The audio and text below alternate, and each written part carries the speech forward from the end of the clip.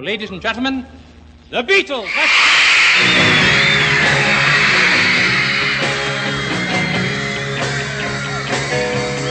Oh yeah, I'll tell you something I think you'll understand when I say that something.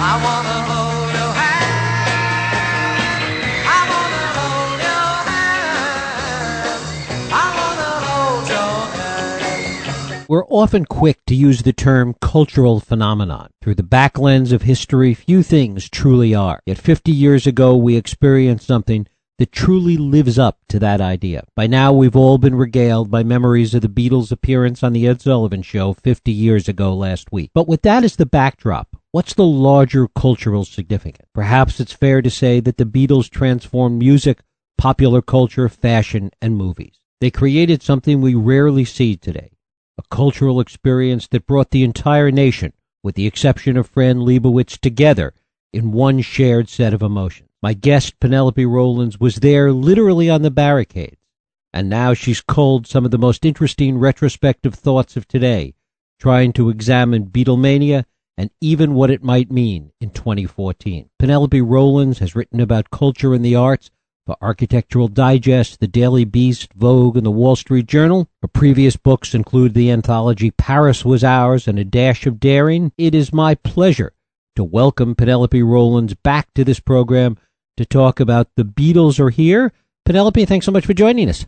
Thank you. I'm excited about being here. Great to have you here. When you look back on this, and certainly all the various people that contributed to this, and we'll talk about a lot of it, do you see it as the Beatles themselves or the Beatlemania that was part of it as the lasting phenomenon?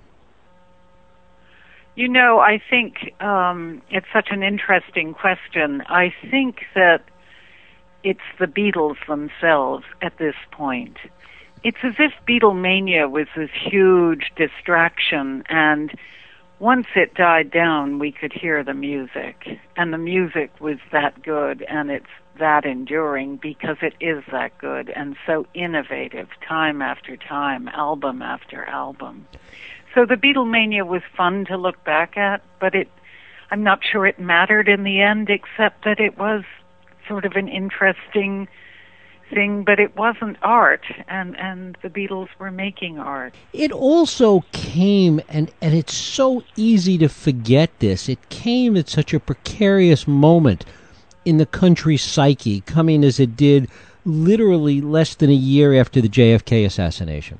It really did, and that was the point so many people I talked to for my book and so many people who wrote essays for it mentioned. It was really followed very close on the assassination. It was actually about 6 weeks, and I think the two phenomena are closely related, and that was one of the fascinating things I discovered as I worked on the book. Talk a little bit about that, the ways in which you think, and others that contributed to the book, that the two are related in some way. It's funny, the first one who brought it up to me was Joe Queenan, the humor writer, who's just an indelible part of this book, and in fact the book opens with him, and he made that comment when I first approached him about writing, and I was, really? And I looked back, and indeed, it was such a one event followed the other so quickly.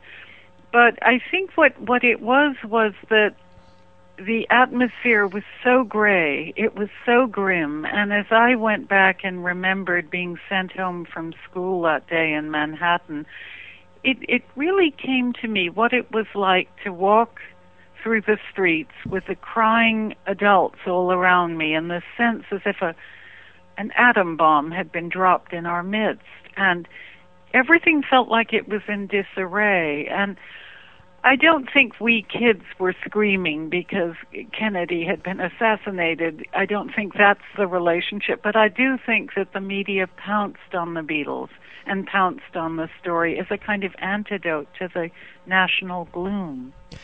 And as for the screaming, we heard the disc jockeys where I lived in Manhattan started talking about the screaming girl. So they focused on that, and we followed them almost without hearing the music, almost before, not quite. Mm-hmm. There was also a sense that it was part of change in the culture, and it was also reflective of change in the culture. I agree. I mean, I think that no pop music had affected us that immediately, I don't think. And there was something about the music itself, too, that made us carry on that way. I remember so distinctly those first sounds I heard on She Loves You, that first drum roll. It just was so there. It was so now. And, you know, we were off and running with it. Talk a little bit about your own involvement, your picture on the cover of this volume, standing there at the barricades, and really how you came together again with some of those other girls in the picture.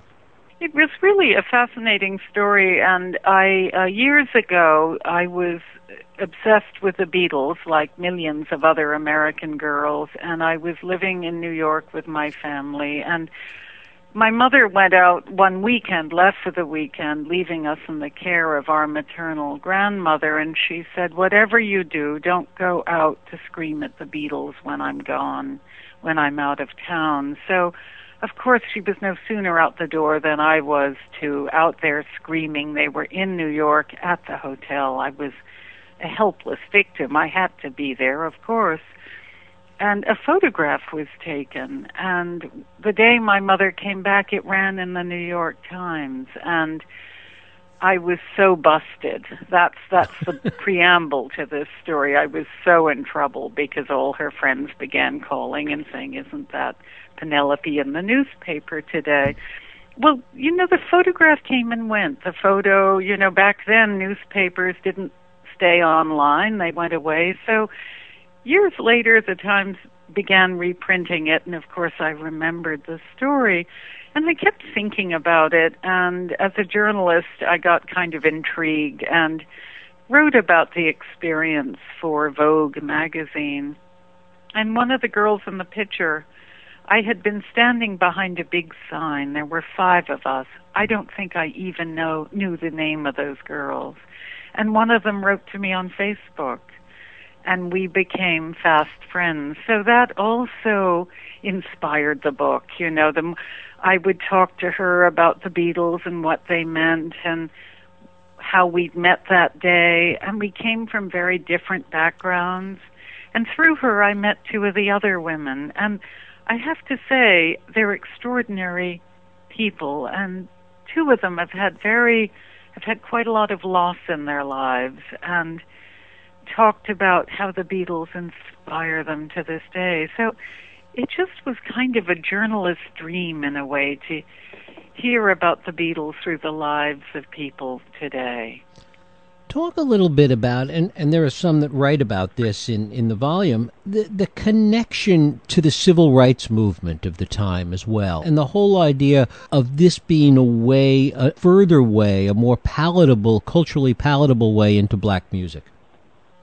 Yes, that was another, you know, as I got into the story and began hearing all these recollections, remembering ones of my own, and began remembering what the world was like then, that was the other inescapable thing besides the assassination of President Kennedy, was the situation with civil rights, and remembering that the Civil Rights Act hadn't yet even been passed, and our country was terribly segregated. And one of the women I talked to for the book, there are men and women in it, but one of the people I spoke with was a fascinating novelist named Judy Juanita, who contributed a piece she wrote, and she had been a Black Panther, and she brought home to me something I think as a white American I might not have focused on, which is that black culture was avoided by the white media. There was what she called a whiteout, and that she and many others in the book made the point that what the Beatles did do was repurpose American music. They did it brilliantly, and they were so influenced by R&B and all these wonderful musicians, Chuck Berry and the like, and they brought it back to us, and they gave us an enormous musical present in doing so. One of the other things that you talk about and others write about in this volume is the way in which the coverage of the Beatles, the journalism of the time, including the story by Gay Talese that your picture is part of, that was changing at the same time, and that the coverage of it and the writing about it was so much a part of what was going on right then. It's so true, and that was another real gift of that photograph. In a way, was I began to. I knew it had been taken. Every now and then I'd see it, but then when I delved into the online archives of the Times and saw it was by Gay Talese, it really was a fascinating moment to me as a journalist, because of course he was one of the proponents of new journalism, and his piece is hilarious, especially when you look at the other articles that were running in the Times that day, which are very staid, very matter-of-fact, very business-like, and there he is making silly comments. He talked about how chic and shriek mingled. It was talking about a society event at which girls had been screaming, a benefit that where the Beatles were performing. So, they were a huge part of it, and they were often running with this story. And if you think about it, it's remarkable. Other people who covered the Beatles' arrival then include Tom Wolfe and Nora Ephron, who went off, to be, great examples of that great new journalism, too. Of course, the exception being, as I mentioned in the introduction, Fran Lebowitz, who was not affected by it at all. No, she was very funny. She gave me an interview, which I was delighted to have, but she started out saying, I didn't like the Beatles, so I don't know why you want to talk with me. Well, you want to hear Fran Lebowitz talk about anything, frankly. She's so funny and so articulate. So I did get her talking, and I call her section, I describe her as a non-fan, which really sums it up. I mean, one of the things she talks about that's so interesting and even hard to imagine in the context of the time and of the way we all look back on it today is that not only did she, what was more that she didn't like them, it's that she didn't care. I mean, it was not even on her radar in some respects. No, and that's why she was kind of a fascinating witness, because she was at middle school in New Jersey in those days, and I think she's, this is just my opinion, of course, but she has a certain detachment from the rest of us, and I guess that's a journalistic thing as well. So she described almost in horror the phenomenon of going to school after the Ed Sullivan Show, when everybody had been swept up and they had all chosen their favorite Beatle, and they were off and running in full Beatlemania, and she was looking at it from a distance, appalled. But the other thing that's funny is she also talked about the boys were affected, which she reminded me of in my interview with her. And they came in combing their hair forward, and she describes a poor boy who sent home from school for trying to look like a Beatle. It was so shocking back then. I don't remember who it is that touched on this, but one of the other things that's so interesting in looking back at it all is the degree to which it was sophisticated and simple at the same time, that it had an intellectual value, particularly for musicians, but it also was very emotional on many levels. I think so, and that's exactly what I thought going back to the early music, and some of the music that came a bit later, some of the ballads like Something, which were just very, very simple storylines, if you will. Actually, the melodies could be simple as well and very repetitive, and yet they were so straightforward and they spoke to us so powerfully. What's interesting is how clear people's recollections seem to be. I was fascinated by that. It's funny you say that. And then, as I say, as they talked, I'd be remembering more. It was a huge moment, and as somebody in the book says, it is rather like President Kennedy's assassination. You know where you were when you heard them. Why do you think that is? I think, as I say, I do think the media played it up. It was hyped to an almost ridiculous degree, but I do think we were receptive to it because of the climate in this country, the political climate. But also, I think it's because the music was that good, and that was the conclusion I walked away from all this research with, which is the reason there was Beatlemania, the reason they've endured, the reason we're going on and on about them to this day and will keep doing so, is that they were that good. And it made it fascinating for me to talk to as many musicians as I did, because they could explain to me how they were good in ways I, as a non-musicologist, couldn't quite get a handle on. What they were doing musically. They always did something new and innovative, and they always moved us forward. And that I remember even as a kid. Each record you'd be, what now? And then you'd be behind it 100% or more. There's also the point that Joe Queenan makes, that what they did is sweep away everything that came before, and that if you look at contemporary music, particularly as far as 20th century, 21st century, that there's before the Beatles and after the Beatles, and it is a very clear line of demarcation.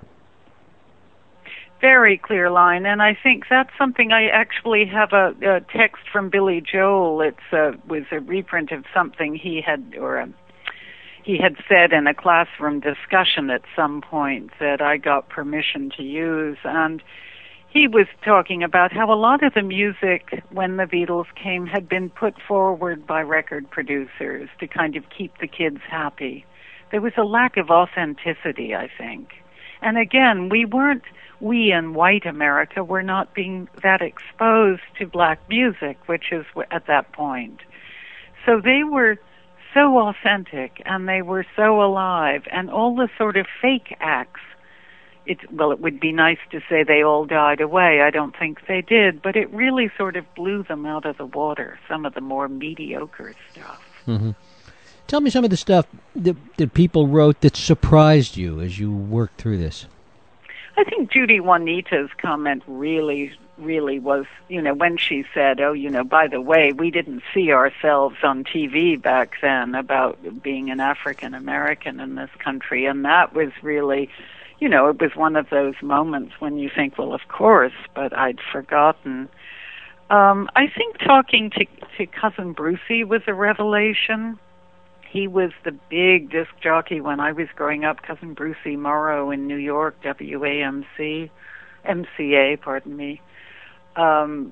Talking to him about the power of radio in those days and what it all meant, and at night the radio waves would lengthen and the show would go across the country and everyone was listening. So I found all of it really fascinating to look back at it all.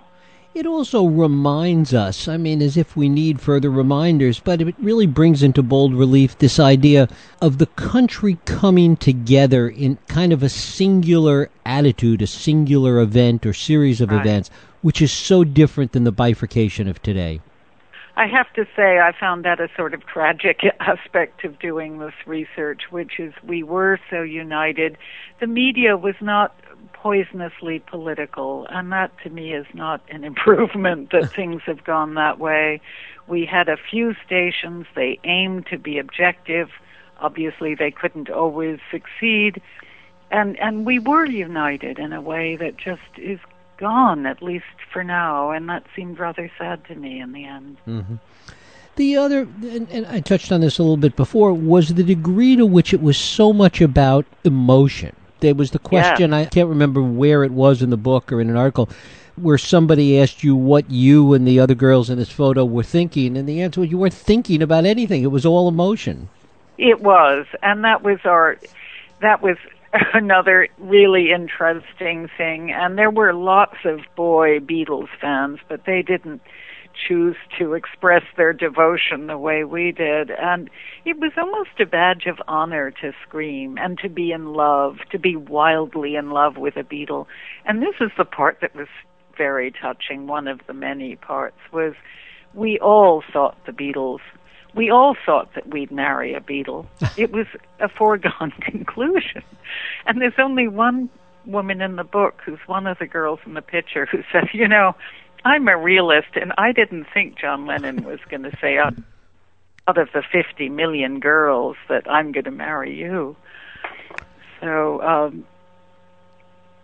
one of the other interesting things, and you touched on it a few minutes ago, is this sense of hype on the one hand, tremendous amount of hype surrounding this, but also the authenticity and how the two things coexisted together in a pretty interesting way. I think that's true. I mean, it was the hype that brought them to us, and brought them to us so vividly and hysterically, but it's the authenticity to which we responded in a way.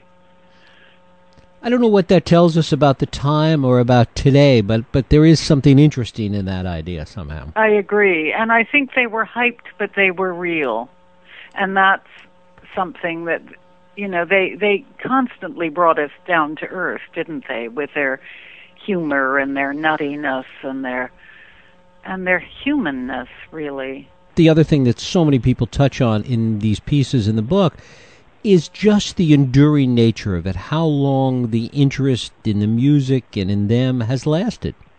Right, and that has been a fascinating thing about doing a book that touches on the Beatles, is suddenly all sorts of people want to talk to you about it, and it's true, they endured, and the music was that good, and they have the respect of so many musicians. They're so cemented in our culture. It's fascinating. And I don't think people keep asking me what I think will happen, which of course I can't know, nor can any of us, but it seems to me they'll go on, and that no one could be that good again. Perhaps I'm wrong, but I think lots of people have that thought as well. Penelope Rollins, the book is The Beatles Are Here. 50 years after the band arrived in America, writers, musicians, and other fans remember. Penelope, I thank you so much for spending time with us today. Thank you. I really enjoyed it, Jeff. Thank you. We'll take a break. I'll be right back.